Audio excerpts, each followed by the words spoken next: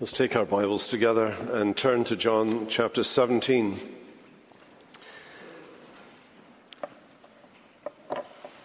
Supposing we were able to go back in time, to have a time machine, I wonder which period of history you'd like to go back to. Do you have any ideas? I wonder whether just thinking about that for a moment might give you pause for thought. Because there are some things about the past that are very unattractive. I just thought of some things the other day. There's the smell, because people were not as hygienic back then. And there's the food.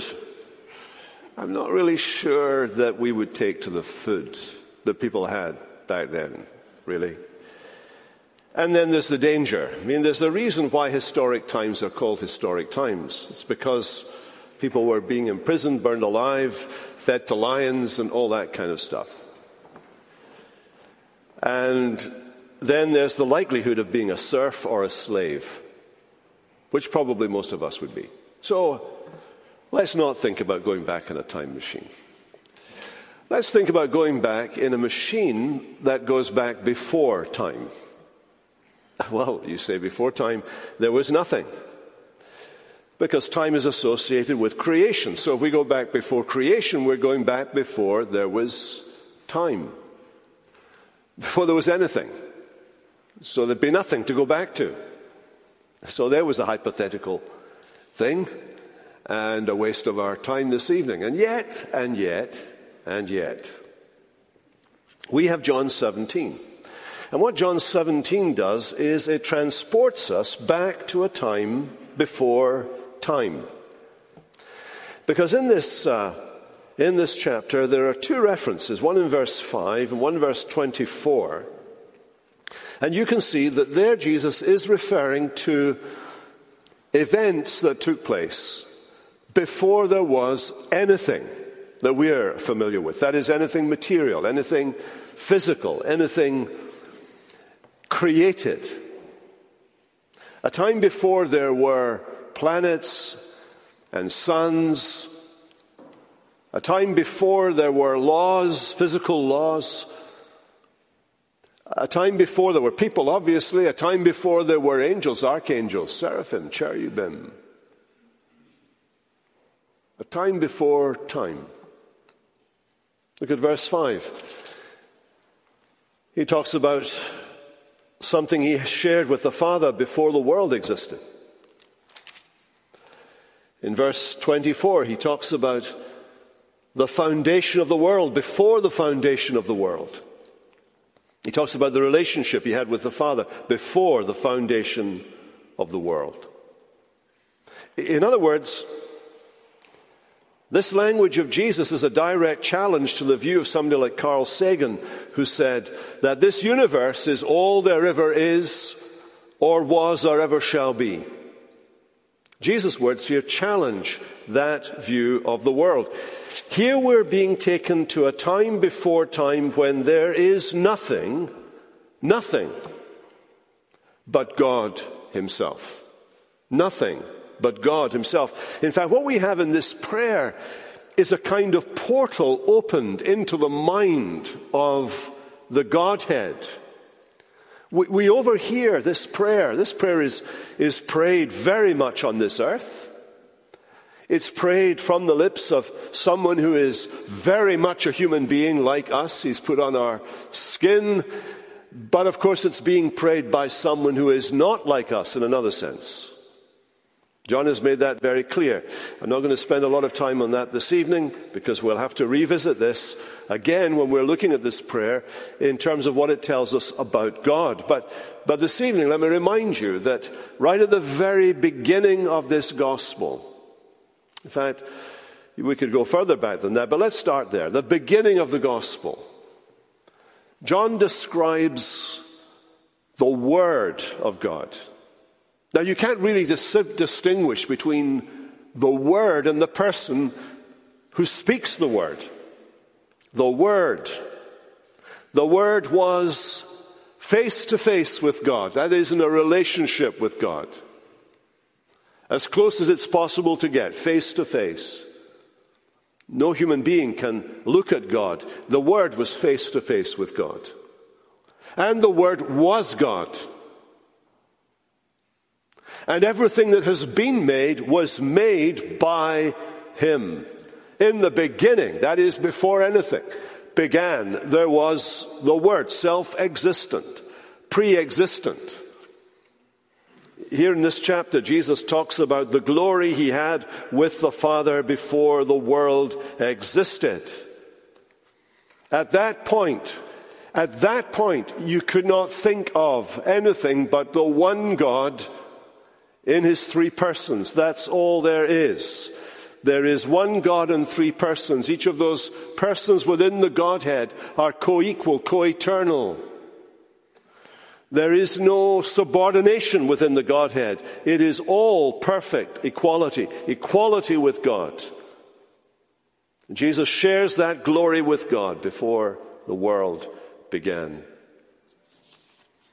So right at the very heart of the Godhead, there is a simplicity, a simple unity. God is a simple being. He's not a complex being. He is a simple being. There is one God, one mind. That's being disputed, by the way, by some evangelical scholars today. Some popular teachers are questioning that. They're saying that there's a different mind. The Father has a different mind. The Son has a different mind. The Spirit, the Father has a will. The Son has a will. The Spirit has a will. But where we are going this evening, there is but one mind, one will, one heart, one God in three persons, three realms of consciousness. God is a simple being in that strict philosophical sense. You see traces of it back in Genesis. In the beginning, God created the heavens and the earth. God did it. And then we read about the Spirit of God hovering over the things that are made in order to form them and shape them. So who is it? Is it God or is it the Spirit? And then you hear God saying, "Let there be light," and there is light. So who is it? Is it the speech of God that makes things? Is it the Spirit of God that makes things, or is it God that makes things? And the answer of Genesis 1 is, in the beginning, God created the heavens and the earth. God the Spirit, the Word of God, the expression of God, created everything. And together they plan together, they come together, they consult together, and they say, "Let us make man in our image and in our likeness." So there you have the introduction, really, to this, the existence of God before, in the time before there is time. And what we learn from Jesus here, as he speaks about this, is that in the time before there was time, that point in eternity before there was time, before the world existed, before the foundation of the world had been laid, at this point, there was a plan formed in the mind of God. It was a great plan. It was the plan of salvation. Now, at this point in history, we have evangelical people who don't believe in the plan of God. They never talk about a plan of salvation. They think that God works without a script. That is, that God does not have any preconceived idea of what he's doing, that God simply reacts to what's going on in history and he makes things up as he goes along. We call those people open theists. But apparently Jesus did not believe in open theism, and he actually knew God, since he was in the second person of the Trinity, if we can even use that phrase. That's actually an incorrect phrase to call him the second person. It indicates subordination, and there is no subordination within the Godhead.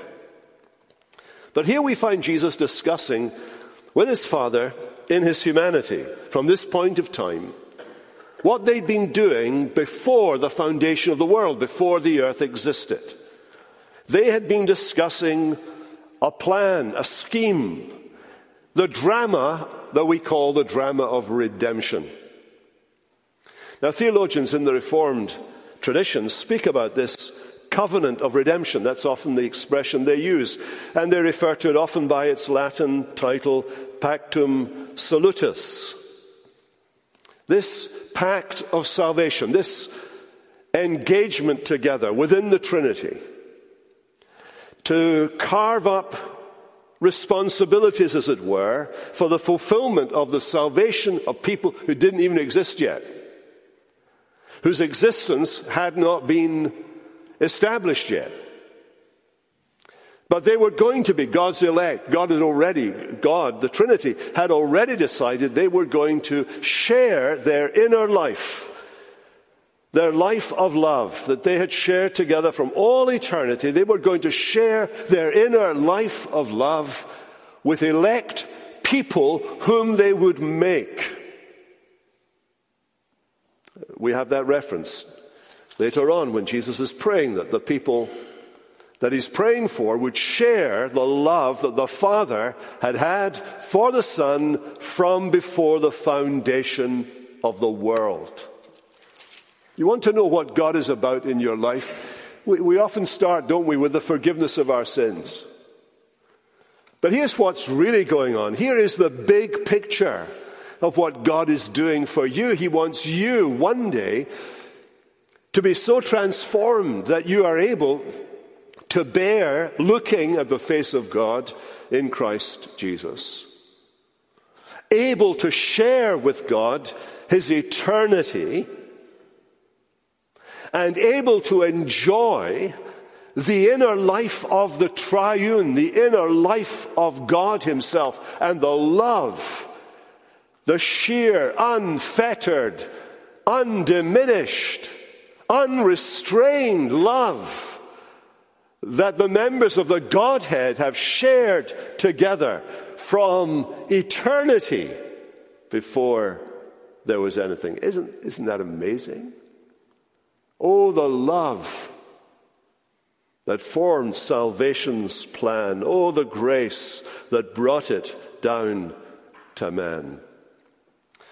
Now, some theologians don't like the word covenant. Normally, covenants are made between God and humans. And this covenant is unique. It's made within the Godhead between the members of the Trinity. This pact made between the Father, Son, and Spirit is for the express purpose of redeeming God's elect. It's covenantal in nature because, as Jesus indicates here, in the working out of this covenant, there was a reward conceived by the Trinity, a reward that would be given to the Son, who is the one who will take on our humanity, come into the world, and achieve our salvation. There is a reward promised to the Son for his obedience.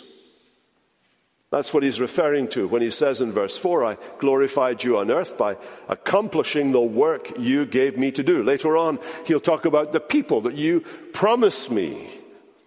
And what is the reward that God promised his Son for his obedience? Did you know that the reward God promised his Son, and for which he worked in obedience to God in his earthly life, was his elect, his people? He worked for his people. Now here we have this hint. It's a very strong indicator. There is no other way to explain what's going on here in John 17 in the language that Jesus uses when he's talking to his Father, apart from an understanding of that Pactum Salutis, that covenant of redemption.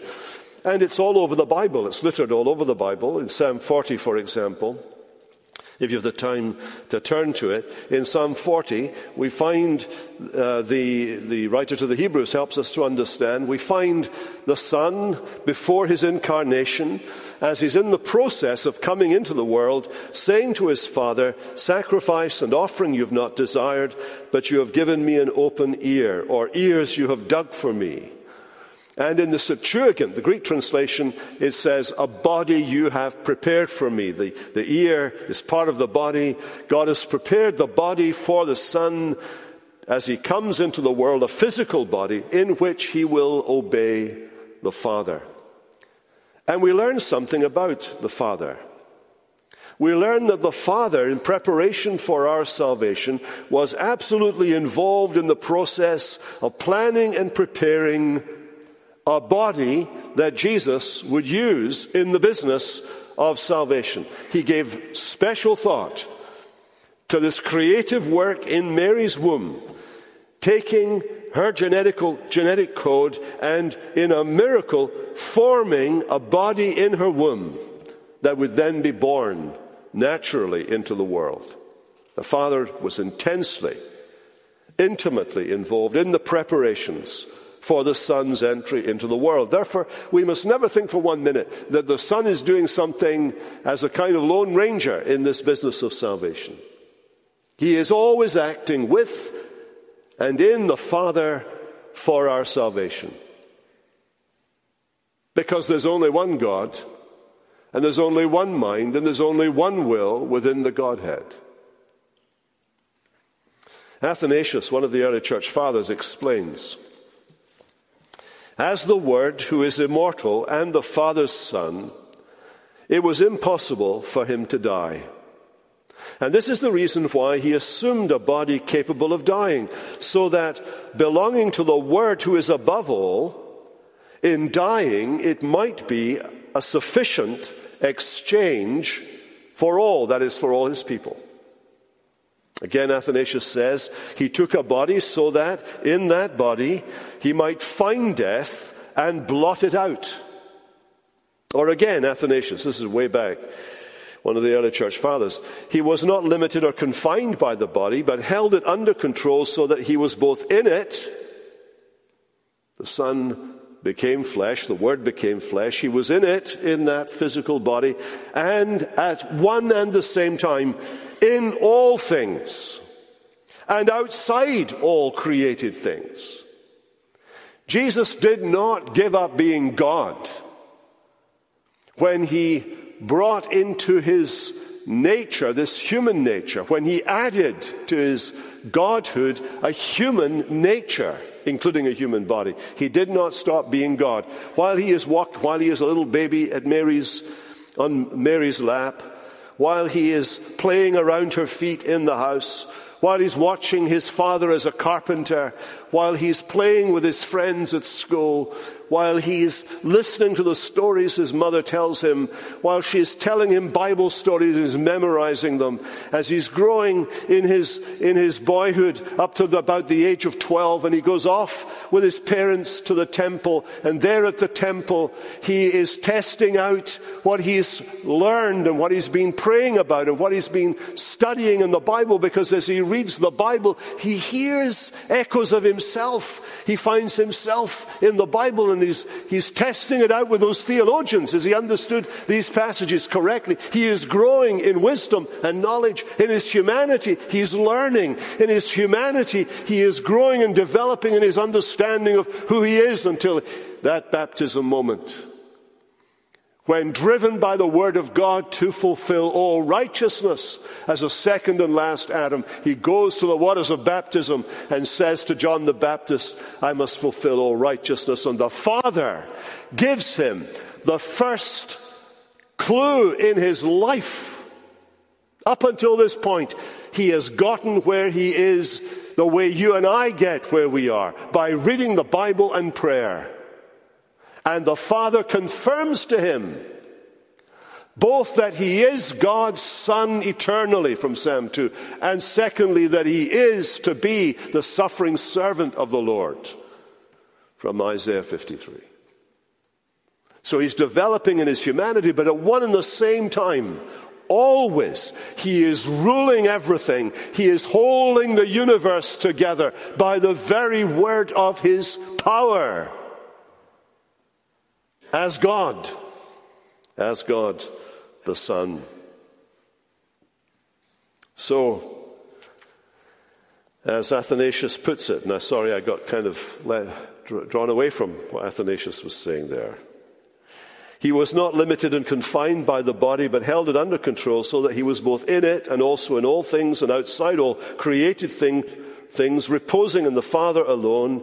Indeed, the wonderful thing is that at one and the same time as man, he was living a human life. As the Word, he was sustaining the life of the universe. And as the Son, he was in constant union with the Father.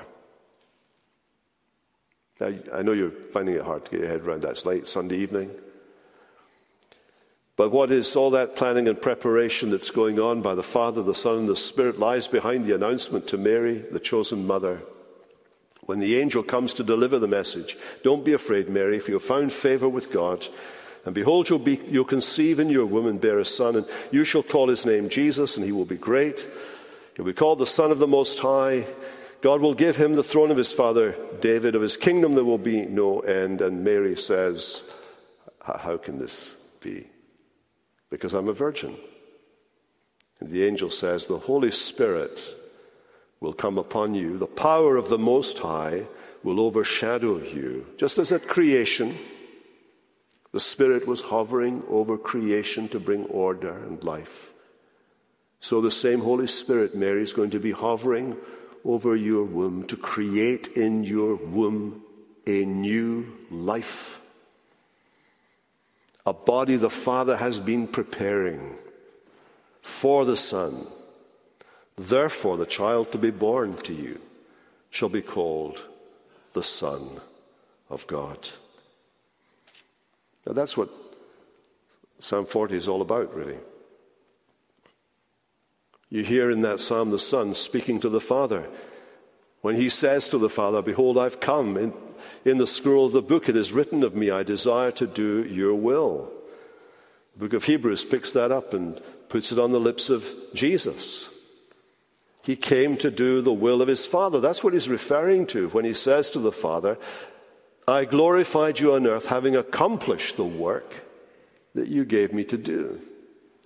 Any hints of subordination of Jesus to the Father are only in the realm of redemption and for the purposes of redemption.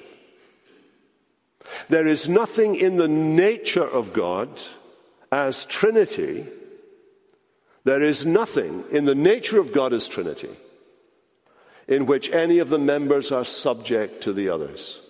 There is a movement from the Father, the Son, to the Spirit, from the Father who begets to the Son who's begotten to the Spirit who proceeds. But that movement is not a movement of rank, but a movement of life.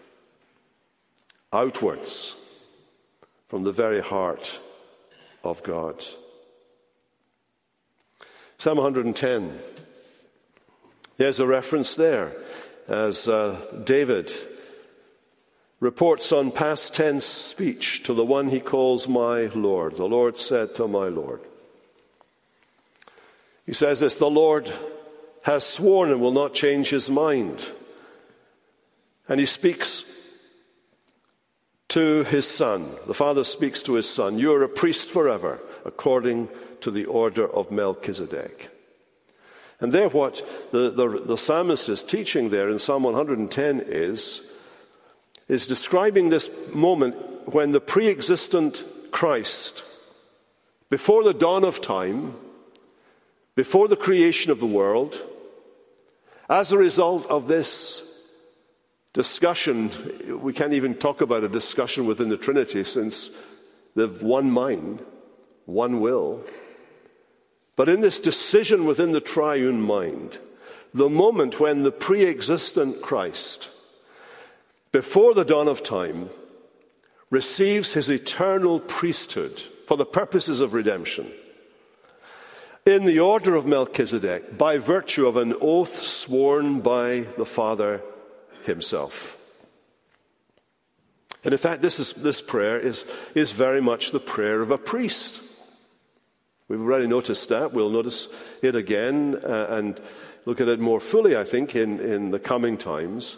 But this appointment of Jesus as a priest before time began, recorded in Psalm 110, points us again to this Pactum Salutis, this joint work of the Father and the Son. Because his people are going to need a priest. His people are going to need a priest to offer a sacrifice. In this prayer, Jesus will offer the sacrifice to the Father. He'll say to the Father, for their sakes, that is my elect, the ones you've chosen and promised me, and now because I've accomplished the work given to me, for their sakes, I consecrate myself to be the sacrifice. I'm the priest, and I'm consecrating myself to be the sacrifice for them. You see that flow? We need a priest to offer a sacrifice. We need a priest to make intercession for us. That's what Jesus is doing here. He's praying not only for himself and his disciples, the apostles, but he's praying for you and me this evening. Because in verse 20 it says, I don't pray for these only, but also for those who will believe in me through their word. That's you and me. We've come to believe in Jesus through the word of the apostles. Then Isaiah 53. We know all about Isaiah in this church. But just let me remind you that there, just as the Father said to the Son in his baptism, Jesus is called the servant, my servant. In Isaiah 42, he is given as a covenant for the people. In chapter 53, we discover that he is responsible to obey the Father as the basis for our redemption. Our sins are imputed to him. He suffers as a result of our sins. He feels the weight of the wrath of God against us deflected onto him. We read that it was the will of the Lord to crush him. The will of the Lord shall also prosper at his hand. In other words, the suffering of Christ was according to the Father's will, which was according to that one will before the creation of the world.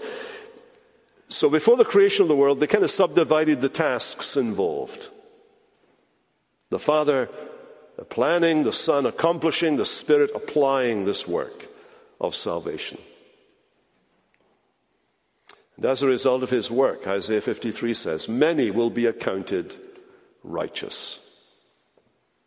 So the salvation of our salvation depends on Jesus' obedience. That's why he's saying to the Father, verse 4, I glorified you on earth, having accomplished the work you gave me to do. Now he can talk about eternal life. Now he can say, you see, I have authority over all flesh to give eternal life to those who you have given to me. Why can he say that? Well, he can say that because according to Isaiah 53, he's obeyed and has undertaken to do the work and finish the work the Father has given to him. Or take another reference. We could do all kinds of studies. This is just an overview I'm giving you this evening. Zechariah chapter 6. Thus says the Lord of hosts, behold the man whose name is the branch. The branch was a title for the Messiah. For he shall branch out from his place, and he shall build the temple of the Lord. The church is the temple of the Lord.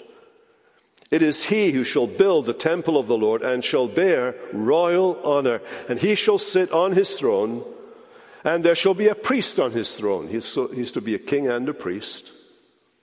And the counsel of peace shall be between them. This counsel of peace is seen by most Reformed scholars as the covenant or arrangement, the Pactum Salutis, the arrangement by which the reward promised to the Messiah of peace with God for us is accomplished. So once the jobs are carved out, the author of our redemption is the Father. Isn't that interesting? The Father chooses the people that he will save. You were loved by the Father in the time before time. God so loved the world. What does the cross demonstrate? The cross demonstrates the Father's love for us. You were loved by the Father. And in the New Testament, salvation is invariably described as the gift of God. That is, of God the Father. It's the gift of God the Father. No anyone ever set up the Father as some kind of person who needs to be cajoled or pushed into showing you mercy. The Father is not like the God of Islam. The Father is a loving Father to his people. And this plan, this gospel plan, is more than a proposal that God has outlined. It's a plan put in place within the Trinity before there were any people to save. And so the author of redemption, in the working out of this business, is the Father. The purpose of redemption is the salvation of a people who were perishing, a people who were condemned already, a people who are unrighteous, and the Lord Jesus is praying to his righteous Father. And the purpose is of redeeming these people, of reconciling them to the Holy Father, of giving them eternal life. This is eternal life, that they may know the only true God and Jesus Christ, whom you have sent. The purpose of salvation, redemption, is our salvation. The mediator of redemption, the one between God and us, if you will, is the one who became flesh, the Word that became flesh. That member of the Godhead who takes on himself something foreign to him, human nature. He who did not think equality with God something to be grabbed for. He who was by very nature God became a servant and was found in fashion as a man. And now he says, do you notice that he has authority over all flesh to give eternal life to all the Father had given to him. The Son is the mediator. A mediator is an important person. In any mediation situation, a mediator is the person who moves between the opposing parties. And he touches both sides. He speaks to both sides. He brings the agreement into the situation. And although the word mediator is not used, we see it in practice here in John 17. The focus of redemption is the cross. That is the crisis that provokes the prayer that we are studying. And like any other human being in the flesh, he's facing execution. It's on his mind. He's concentrating on what lies ahead. It's always there. In fact, he talks about it in verse 1. Father, the hour has come. The hour is that composite code phrase that's used that kind of summarizes the whole work of obedience, death, burial, resurrection, ascension, session at God's right hand, enthronement, and so on. That whole process is the work of Christ. And the first step to that is the cross. In the cross, be my glory ever. Jesus is thinking about the cross. It's there in his mind. Throughout John's Gospel, this phrase, the hour has not yet come, and now the hour has come, has the cross particularly in view. He refers to it, for example, in chapter 12. The hour has come for the Son of Man to be glorified. And he goes on to say this. A grain of wheat needs to fall to the ground and die, and only then can it bear fruit.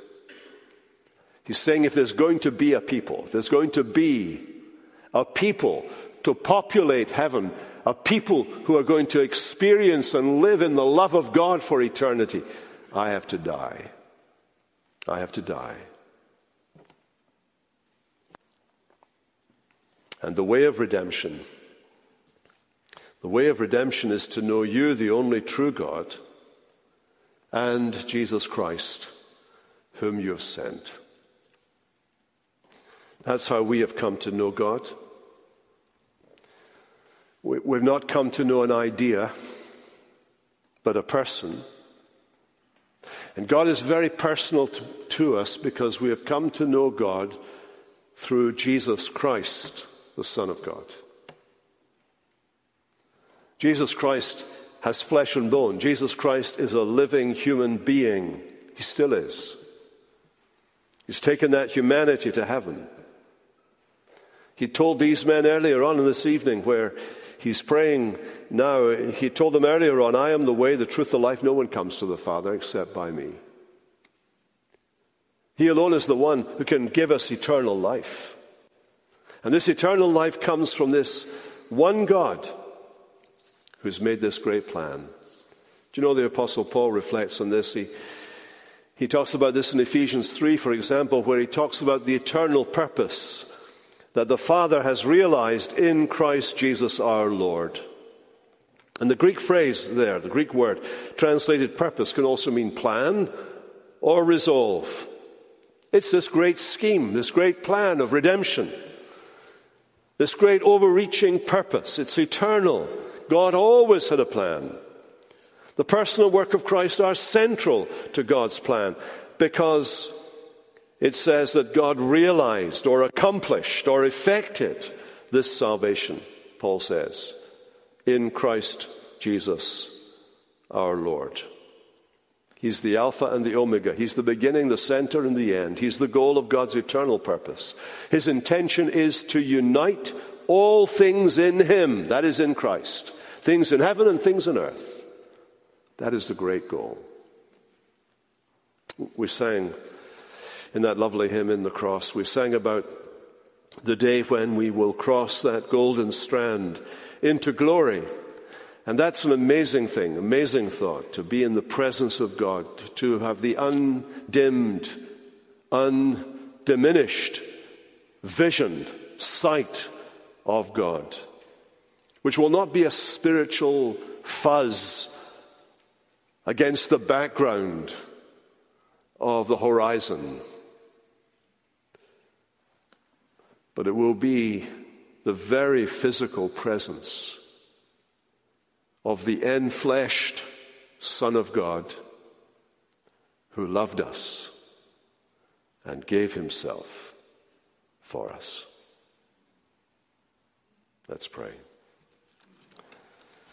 Father, we pray this evening that you would grab our imaginations and make this wonderful truth, this heart-stopping, mind-expanding, love-breathing truth of this great plan of salvation, this great Pactum Salutis. Make that great plan real to us, Lord. May we live in the light of it, rejoice in it, and look forward to that day when, by your grace, we will be with Christ where he is and be like him and experience the love that was yours within the Godhead before the world existed. We pray in Jesus' name. Amen.